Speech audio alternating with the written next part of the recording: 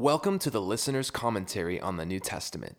Your guide is pastor and theologian Dr. John Whitaker, and the heart behind these studies is to help you better understand the text of Scripture so you can more fully live it out. It's all about helping you learn and live the Bible. Here is the book of Hebrews. Hey there, my name is John Whitaker, and I want to say welcome to the Listener's Commentary on the book of Hebrews.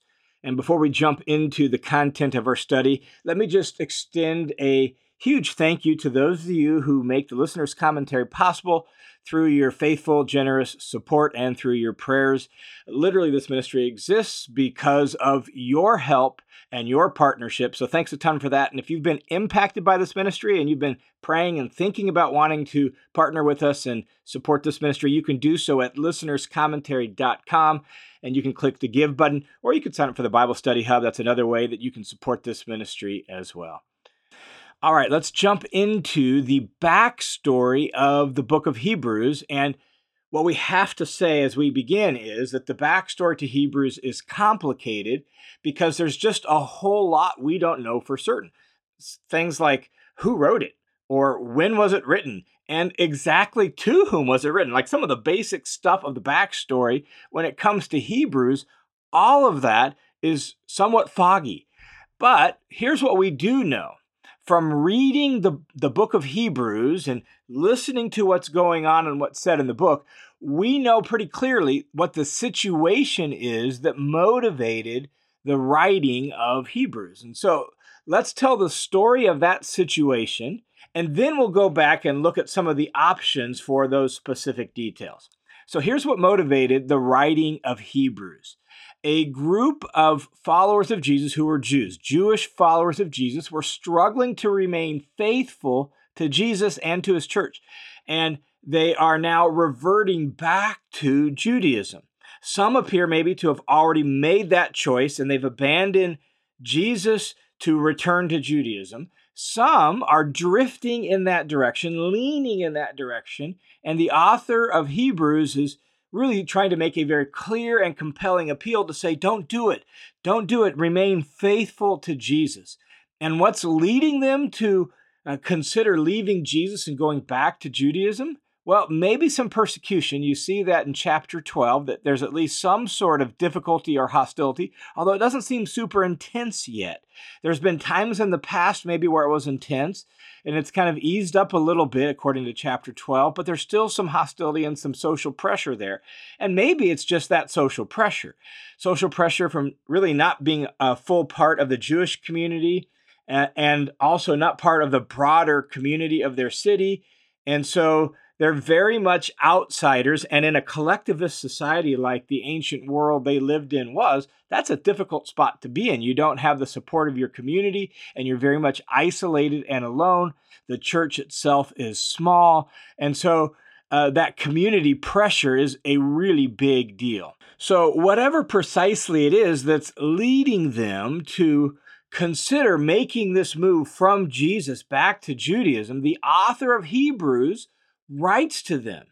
And he writes to them a message that is very much like a sermon. In fact, it's more like a sermon than like a letter. We'll see that as we go through the contents of the book.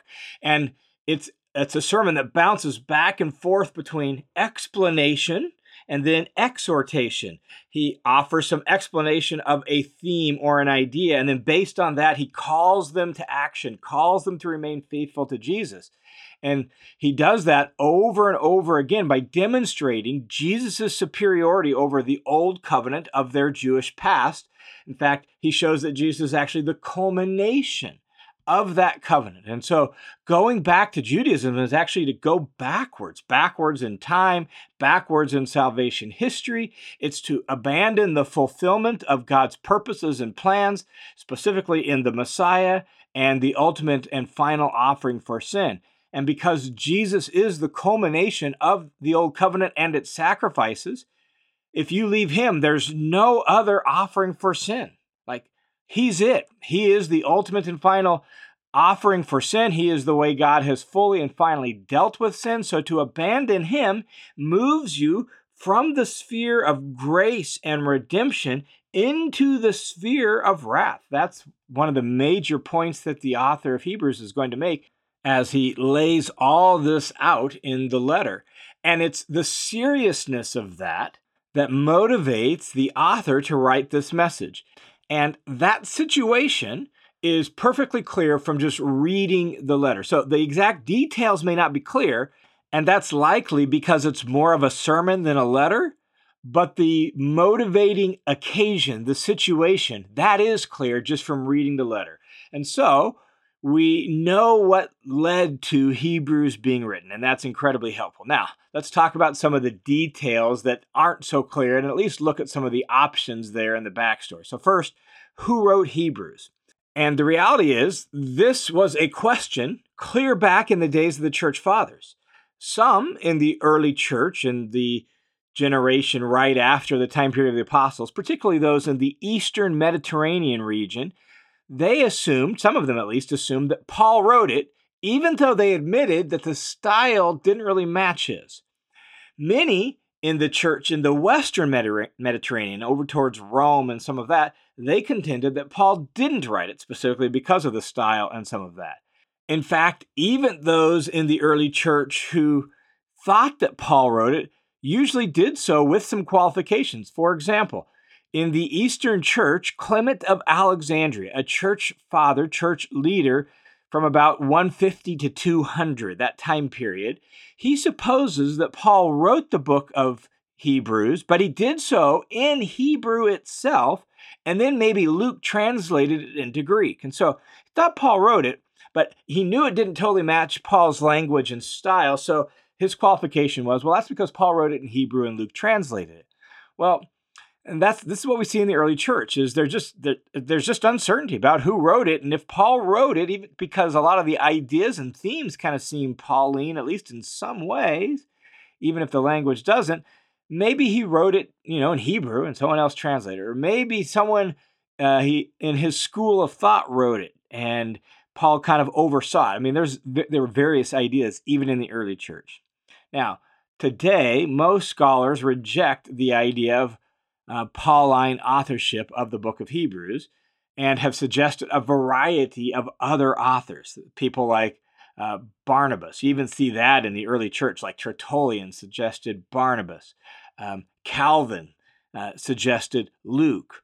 Maybe it was Apollos, and that first was suggested by Martin Luther. And so even from the Reformation period into modern times, there's just been a lot of question, and there's been a variety of suggestions about who possibly could have written this. And the fact is we just don't know. In fact, I think it's safe to agree with the early church father Origen, who he had some ideas and some speculations, but in the end, here's what Origen said: as to who wrote this book, only God knows for sure. And that's a safe place to end. We really don't know who wrote this. We do know that the author was well-versed in the Jewish scriptures. We do know that the author knew Timothy, because he mentions Timothy in the final greetings at the end of the book.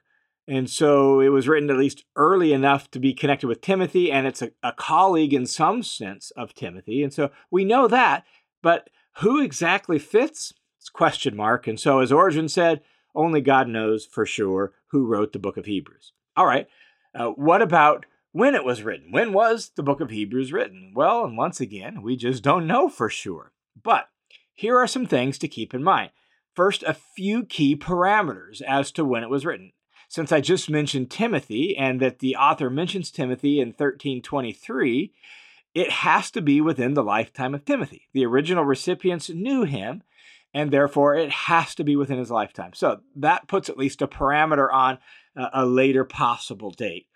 Not only that, the book of Hebrews is alluded to or quoted by a church leader named Clement of Rome in about the year AD 95 or 96. And so right at the end of the first century, 95 or 96, right? Like right towards the end of even the New Testament being finished, if we take the traditional date for the books of John, Revelation, and some of that, Clement of Rome, a church leader in the city of Rome, quotes or alludes to Hebrews. So we know it's got to be written before that. And so it's got to be earlier than 95. It's got to be during the lifetime of Timothy. And yet at the same time, the author seems to suggest at various points throughout the letter that there's been a decent amount of time that has passed for the believers to have become mature, for them to have had members of their fellowship experience some difficulty or hardship that now has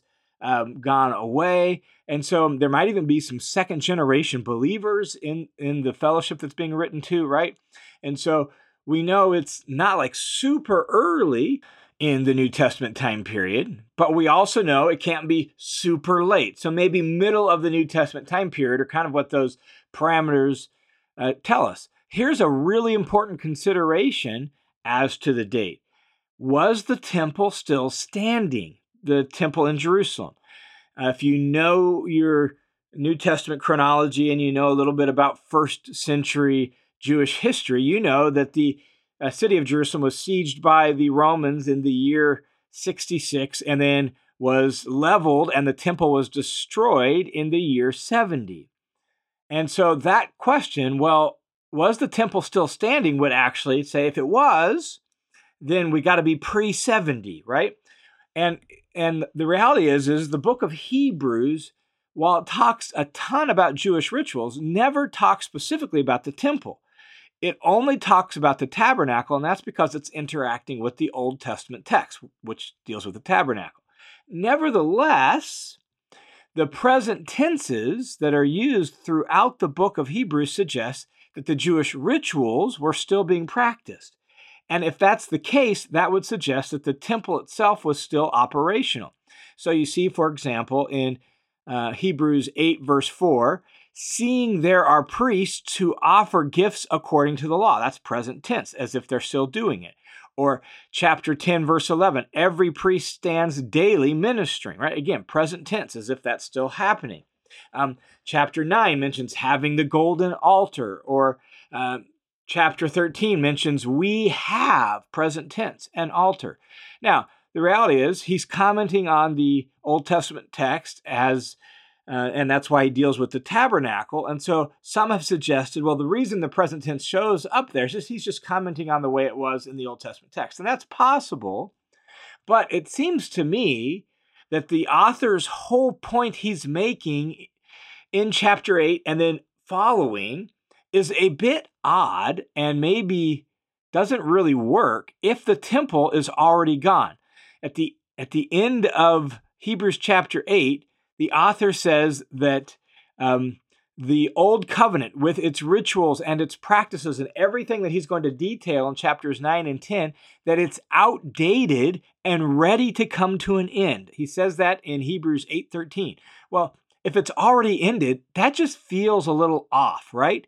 And so it seems to indicate to me that the temple is still operational, which would place the date then before AD 70. So, in my opinion, the most likely date for the book of Hebrews is sometime in the 60s, probably the mid-60s. This would allow for enough time for to pass for them to be believers for a while. It would allow for the temple to still be operational. So I think the book of Hebrews is probably best dated sometime in the mid-60s. Now, the next important question then is, well, to whom was it written? And there are really two main options on this: the Jewish Christians in Jerusalem or those in Rome. And if we're being totally honest, we don't really know exactly which one. We know it was written to Jewish Christians. That just is obvious based on the topic and the discussion and the issue at hand. But were those Jewish Christians living in Jerusalem and around Jerusalem, or were they living in Rome and around Rome? It's not totally clear. The main reasons that some people think it was written to Rome are these. There's a greeting at the end of the letter of Hebrews in Hebrews 13:24 that says, "Those from Italy greet you." At least that's the way it's often translated. And it fits.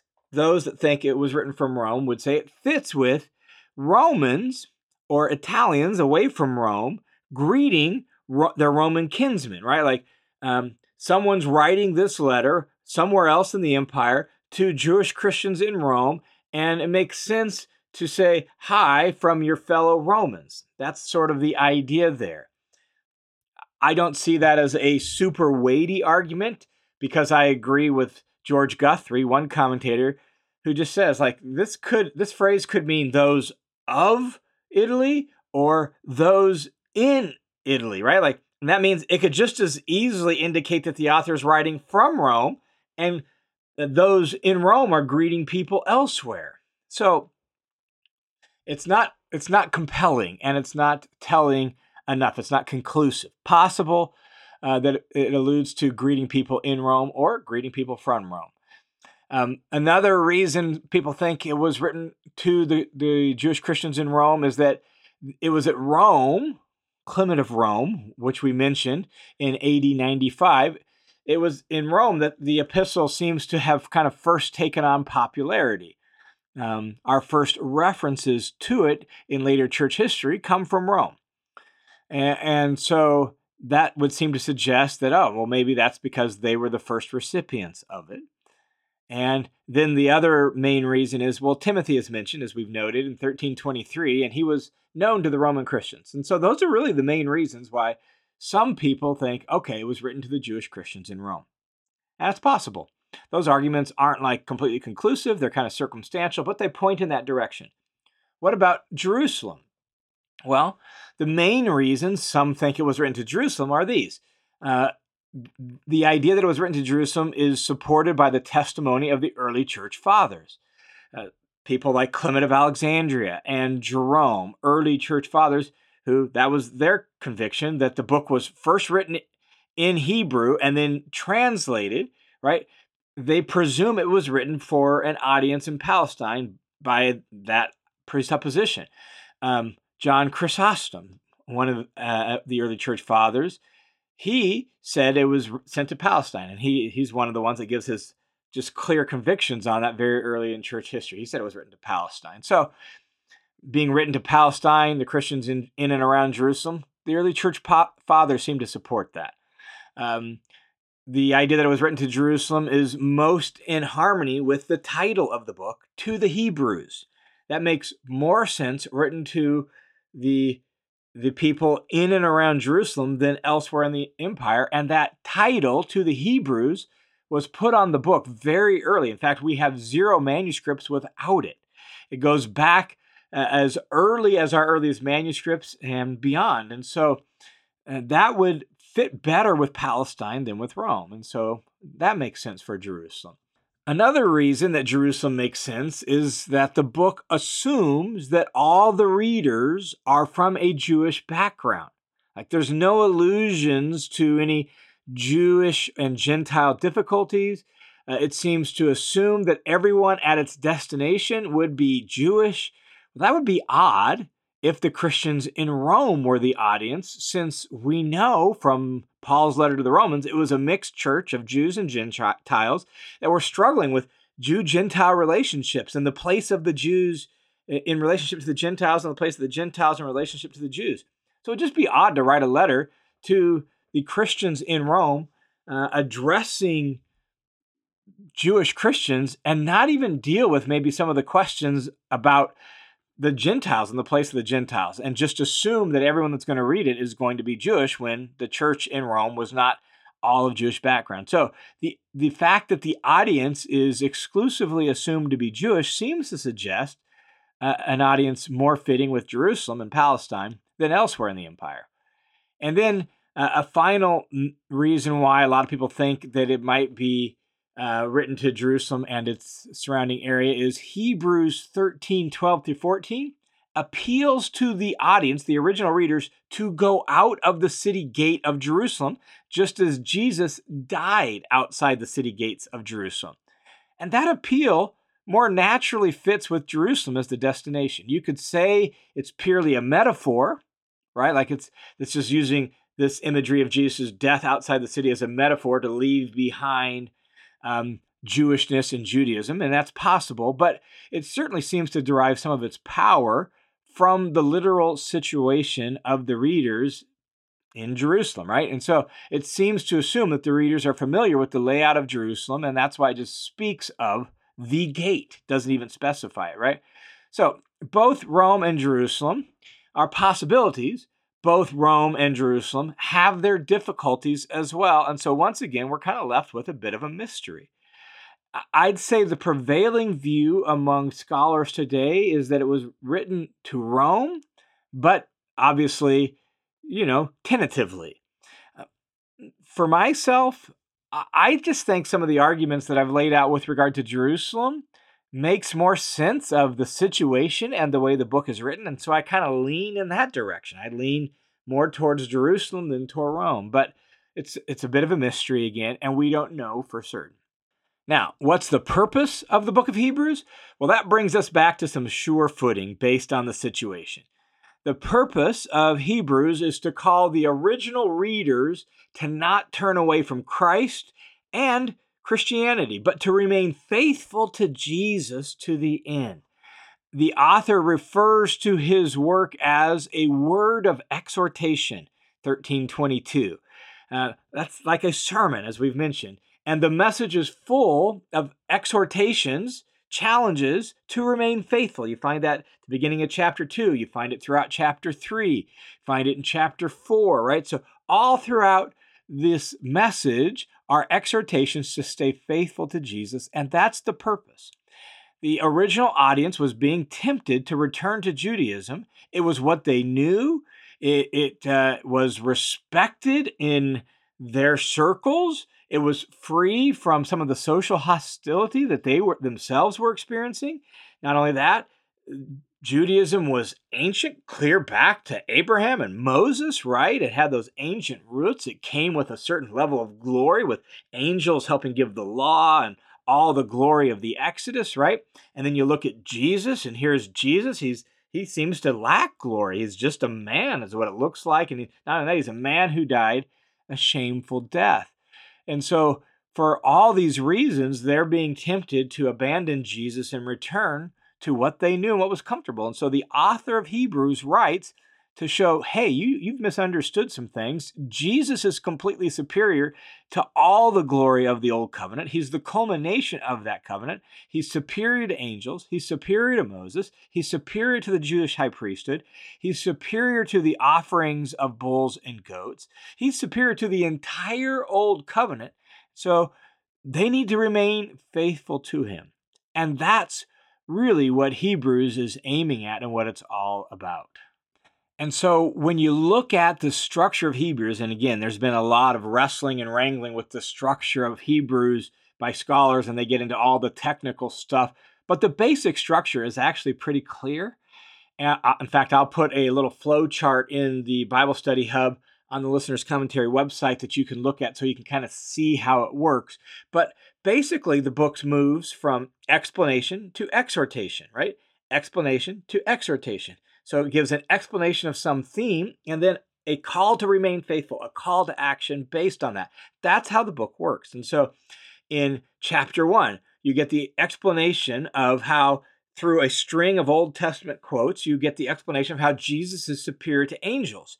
Then in chapter 2, 1 through 4, you get a call to action. And the call to action is, if the Old Testament law, which was given through angels, had severe consequences for being unfaithful to it, how much more are there consequences to being unfaithful to Jesus, who's superior to those angels, right? And so don't drift away from it, he says. And that's the way the book works. And then you get some more explanation of Jesus and his work. And then from that, you get a call to make sure you don't miss the rest that God has offered to his people, and so on and so forth. And so that's the way the book works. And so you got to kind of picture two tracks, a track that explains big themes, and then a track that makes calls to action based on those big themes. And all the big themes show how Jesus is superior to every element and aspect of the old covenant, and therefore remaining faithful to him is the key thing. And then once he gets through all that explanation with punctuated exhortation throughout, he ends the message of really the sermon with, a final couple chapters of exhortation to be people of faith and to stay faithful and to continue to obey and to remain true. And that's how the book ends. And so that's the basic structure of the book. And so as you read through it and as we study it together, just keep that in mind, how we're bouncing from explaining a theme, a little exhortation, explaining another theme, a little more maybe gathered up exhortation, and so on, all throughout the message of Hebrews. Now, one last thing before we wrap this up, and that is Hebrews is a little bit challenging, not just because we don't know some things about the backstory. It's a little bit challenging because it's so case-specific. It's addressing Jewish matters to Jewish Christians about Jewish loves and themes that, for a lot of us, aren't our questions. Now, if we're dealing with brothers and sisters in the faith who are Jewish in culture and living among Jewish people, some of these questions are really a big deal. But for the vast majority of us in the church today, these are old themes, old questions that aren't our questions, and that sometimes makes knowing how to respond to the book of Hebrews challenging.